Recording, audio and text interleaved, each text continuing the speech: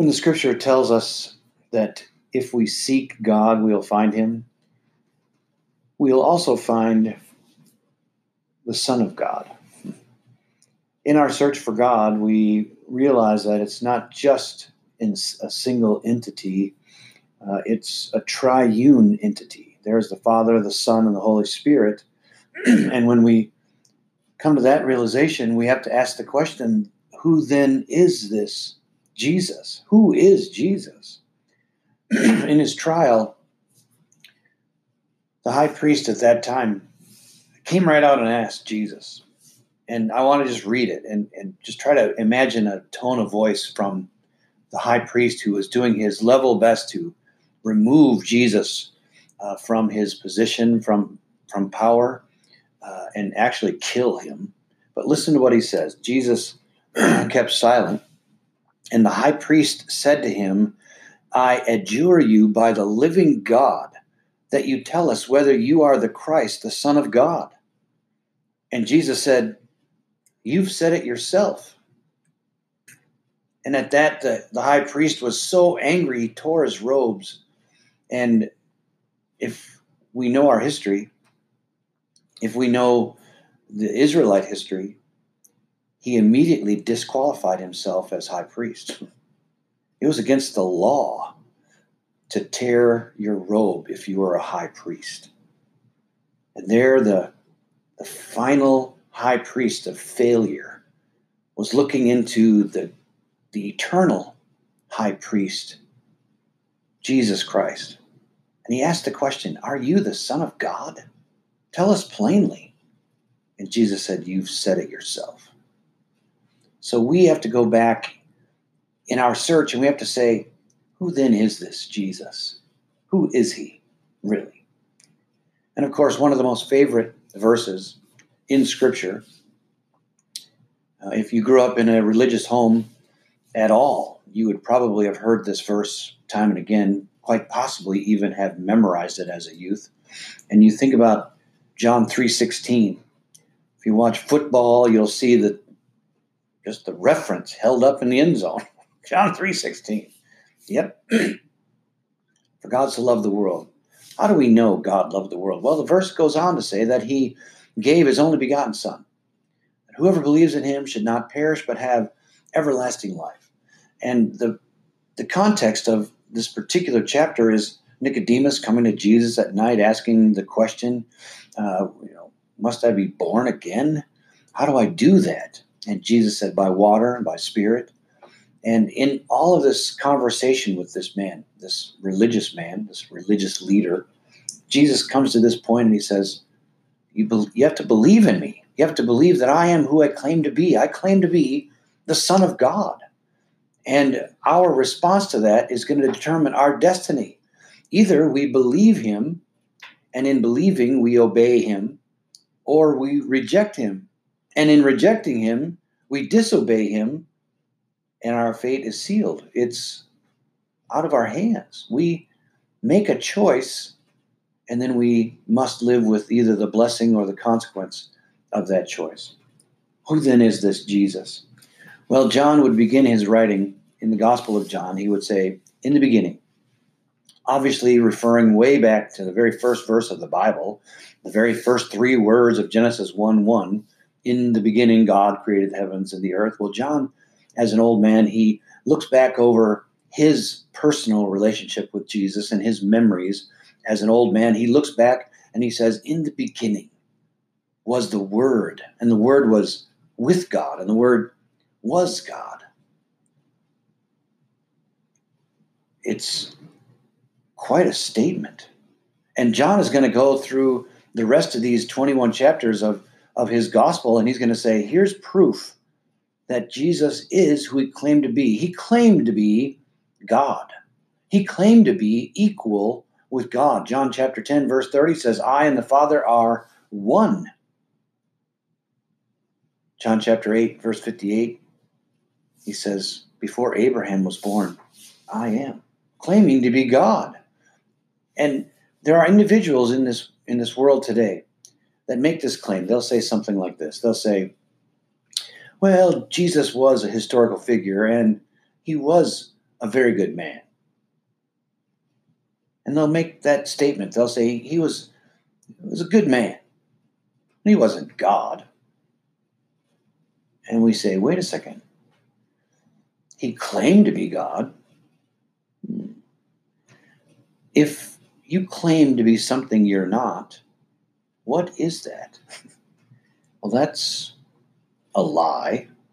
So if Jesus claimed to be something that he wasn't, automatically that disqualifies him as a good man. He can't be a good man and make a claim that's false when he knows it's false. Possibly he didn't know it was false. Maybe he was just insane. Maybe he was thinking more highly of himself than he ought. Well, if that's the case, he was a lunatic. But he makes the claim. Throughout Scripture, he says, I am God. I'm God in the flesh. John in chapter 1 of his gospel would say, the Word became flesh and made his dwelling with us. The Word became flesh. Jesus, one of his names, that's a prophetical name, is Emmanuel, God with us. And so when we come to the Scripture and we start looking, we find that there's something very fascinating about this individual, Jesus, the Son of God. What do I make of it? What do I do with this man? How do I respond to him? Maybe like Nicodemus, we seek him out in the quiet of the night. Possibly we just go one-on-one with Jesus and we begin looking for answers and we begin searching. Remember, God has promised us if we seek for him wholeheartedly, we will find him. And so maybe like Nicodemus, we come to him at night and we say, who are you really? Well, let's go back. Let's go back in our history and let's see if we can determine an answer. Based on what the Scripture says, based on what is given us, the evidence that's before us, let's determine who this individual is. And in determining that, then we determine whether or not he's worthy of our worship, of us following him, of making that decision, calling ourselves by his name. There are many of us that say we're Christians. Yep, we're calling ourselves by his name based on what we've read, what we've studied, and what we believe. And our belief leads us to obedience. Now let's think about Jesus.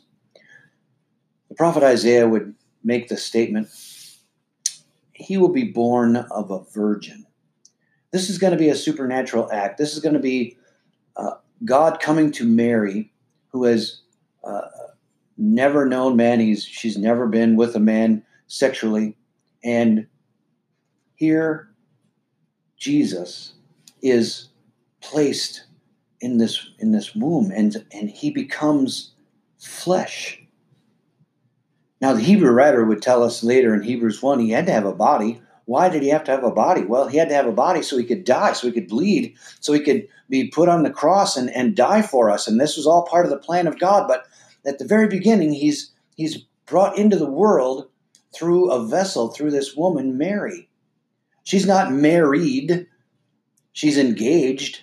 And when Joseph, her engaged spouse, their fiancé, finds out, he's going to put her away secretly, but the Holy Spirit says, no. This is of God. This is a special thing. This is a supernatural act.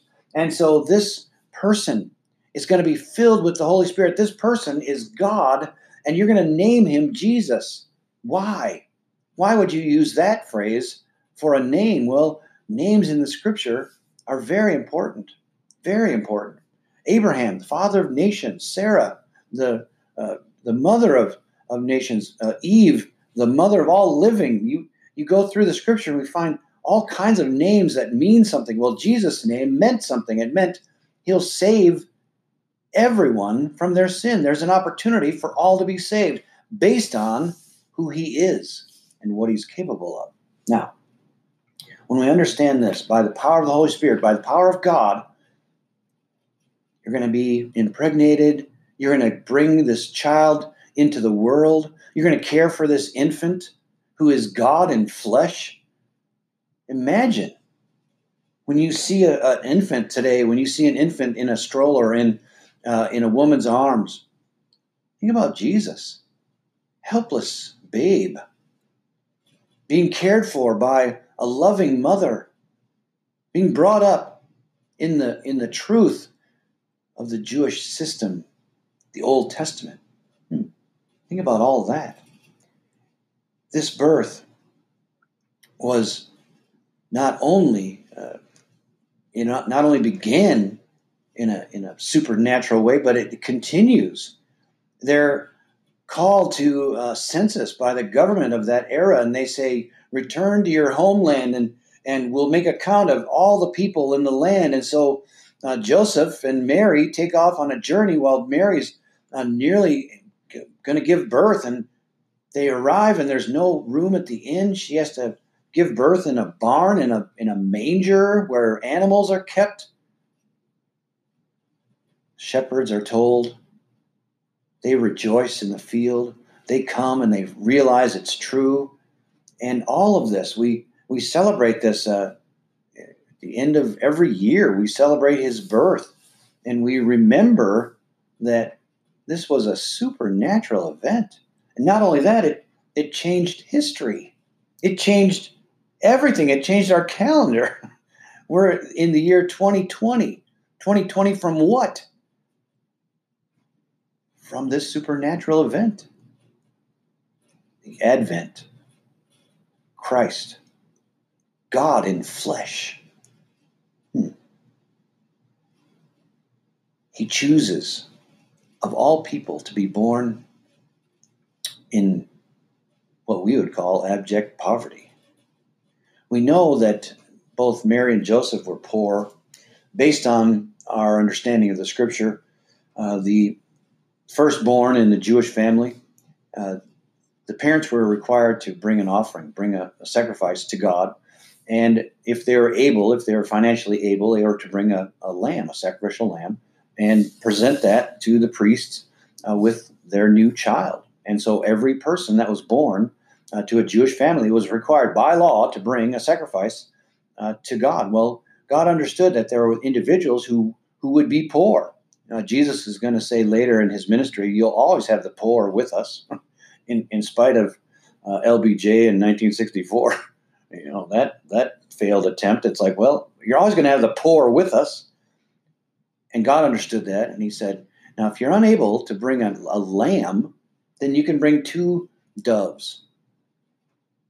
And if you're even poorer than that, just bring a grain offering. Bring some cereal. But everyone was required. And what do we see in the scripture? Well, Mary and Joseph arrive in the temple, and they bring 2 doves because of their firstborn son, Jesus. Jesus chose to be born into poverty. He could have been born into the palace of some wealthy individual of the time. But he chose a poor family, a working family.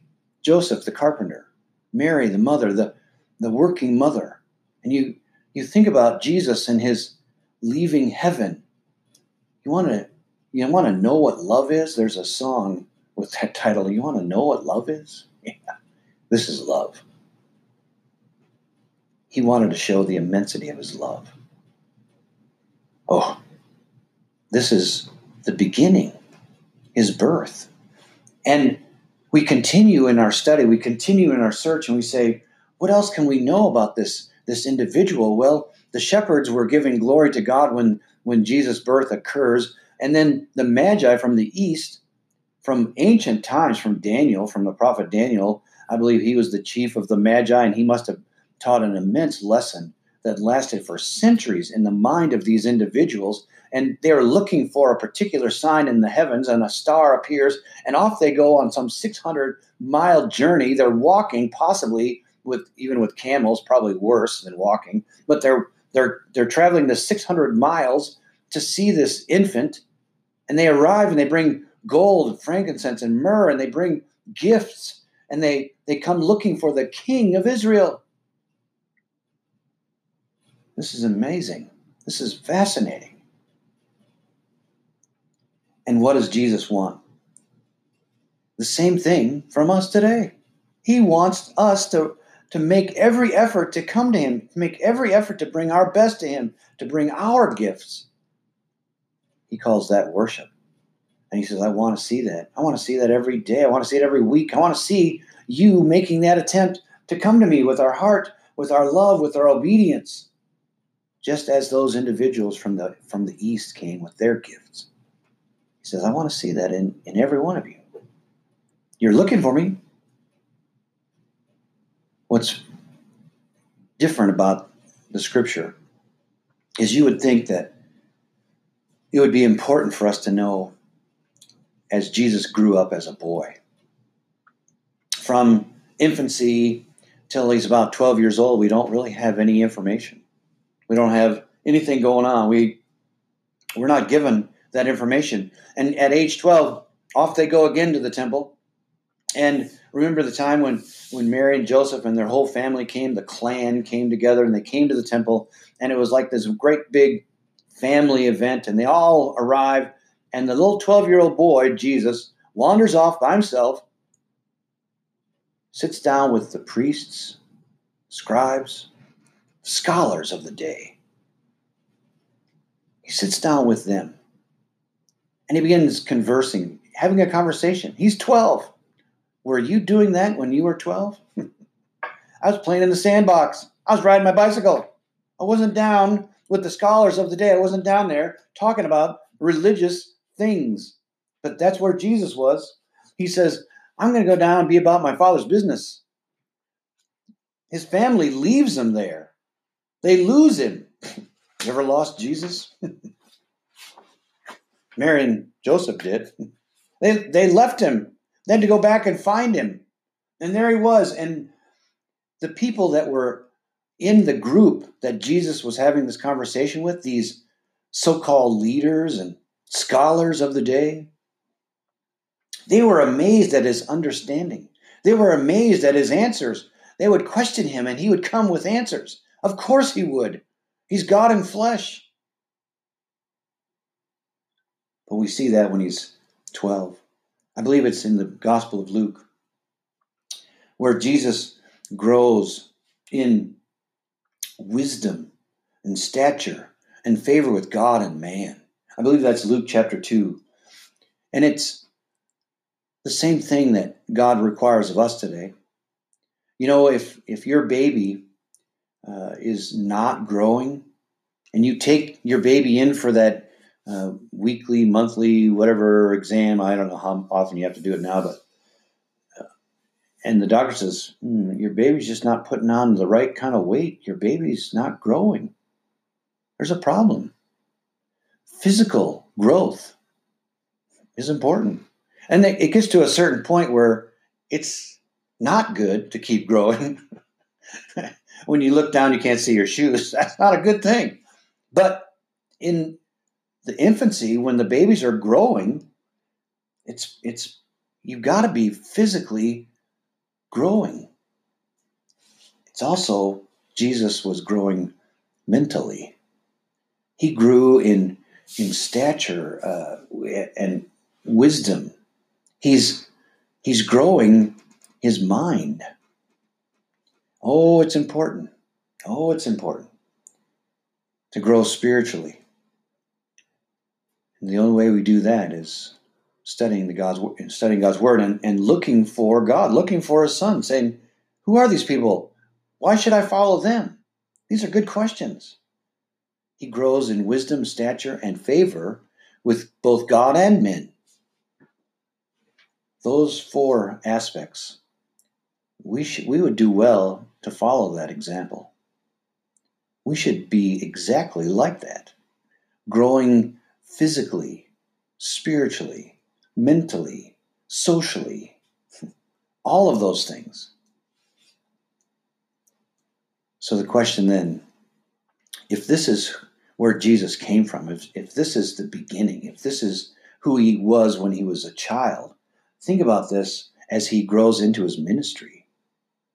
He is the Son of God, and he has a mission. He has something to say, and he has many things to do, and he's on a time schedule. He's with God at the creation. He is part of this plan, this marvelous plan that God has. And he says, mankind has left me, they have deserted me, and I need you, Jesus, to return to earth as man and save them from their sin. Ooh. What's that going to cost me? We never hear Jesus saying that. We do hear him praying in the garden, if possible, let this cup be removed from me. Let this ministry change and be different and go a different direction. But not my will, yours be done. You see, God had this plan before the foundation of the world, that he would save mankind. And in doing that, it would cost God his unique, his one and only Son. And Jesus, with an immense love for mankind, he said, I will work the plan. I will do what's required. What was required was death on a cross. Ooh. Of all the ways devised by man to kill another man, quite possibly that was the worst possible death. To be stretched out on a wooden cross and then to have nails driven in your hands and feet in such a way that you couldn't breathe very well because your arms were outstretched and your body was hanging by nails. You're in excruciating pain from that, but you had trouble breathing, so you had to push against the nails in your feet so you could get a breath. The Romans devised this scheme to kill individuals who are convicted of crime, of capital crime. Now we go back in our history and we look back and we say, what was Jesus' crime?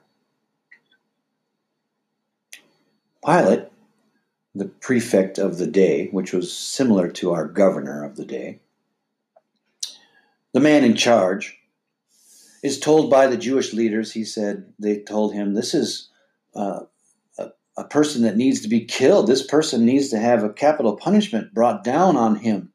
This person needs to be crucified. And Pilate said, what's he done? And so Pilate did what governors would do. He interviewed Jesus. He said, okay, tell me what's the story? What's going on? And Jesus says, my kingdom's not of this world. If it were, my disciples, we'd pick up swords, we'd pick up weapons, and we'd go against you. But my kingdom is something beyond this world. And Pilate says, so are you a king? He says, for this reason I was born. I was born to testify to the truth. I came with a mission. I came to bring the information to mankind so that they know exactly what God requires of them, and then they obey. And Pilate comes out of that conversation with Jesus and he says, I find no guilt in this man. He says this 3 times. He goes back and talks to Jesus. He says, don't you know who I am? I can have you released. And Jesus says, don't you know who I am? I'm the Son of God. Pilate didn't know he was playing into the hand of God. Pilate didn't know he was fulfilling God's plan. There he was. When we understand who Jesus is, we understand where he came from, how he came to this earth and how he fulfilled the plan, and then how he was put on the cross to die for our sins. Our response, there can only be one rational response to the immensity of the love of the Son of God. The sacrifice that he made, not for his sins, for my sins, your sins, the sins of the world, everyone living today, everyone that has lived up until today, everyone that will live after today. The enormity of the sin Jesus said, I'll become sin on your behalf because God demands death. If we've sinned, we deserve it. And God says, I'll be satisfied with the death of my son. Now, do you want to know what love is? That's love. Now we've become aware of who Jesus is. Now we're starting to see the picture of the great plan of God. Now we're starting to see just how much he loves us. I deserve to die. And God says, I'll put my son in your place. Well, that's convenient. What's it going to cost me? Everything. You have a responsibility. You have a responsibility to this enormity of love. You have a responsibility to respond in such a way that pleases God. How do you know if you love God or not? John chapter 14, verse 15. If you love me, you'll keep my commandments. You mean I got to do something? Yes, you do. It begins in the mind, begins with a change of heart, begins with a change in the direction of your thought process. And then that thought process drives you into obedience, something that you actually physically do. It's called repentance. You change the direction of your life. And then you return to God mentally. And in so doing, you say, now what must I do? Is there anything I must do? And Peter would respond to that question. He would say, yeah, repent and be immersed, be baptized. Why? For the forgiveness of your sins. Your sin can be removed if you contact the blood of Christ, the emblem of God's love for you. And the only way to do that is through baptism into water. Remember, he told Nicodemus, you must be born again, water and spirit. Have the right attitude, have the right process. You must be born again. When we understand who Jesus is and his claim to be the Son of God, and then our response to him is obedient faith, he says, I'll bless you. And then come what may, you will be his brother, God's child, part of the great inheritance. What are you going to do with Jesus?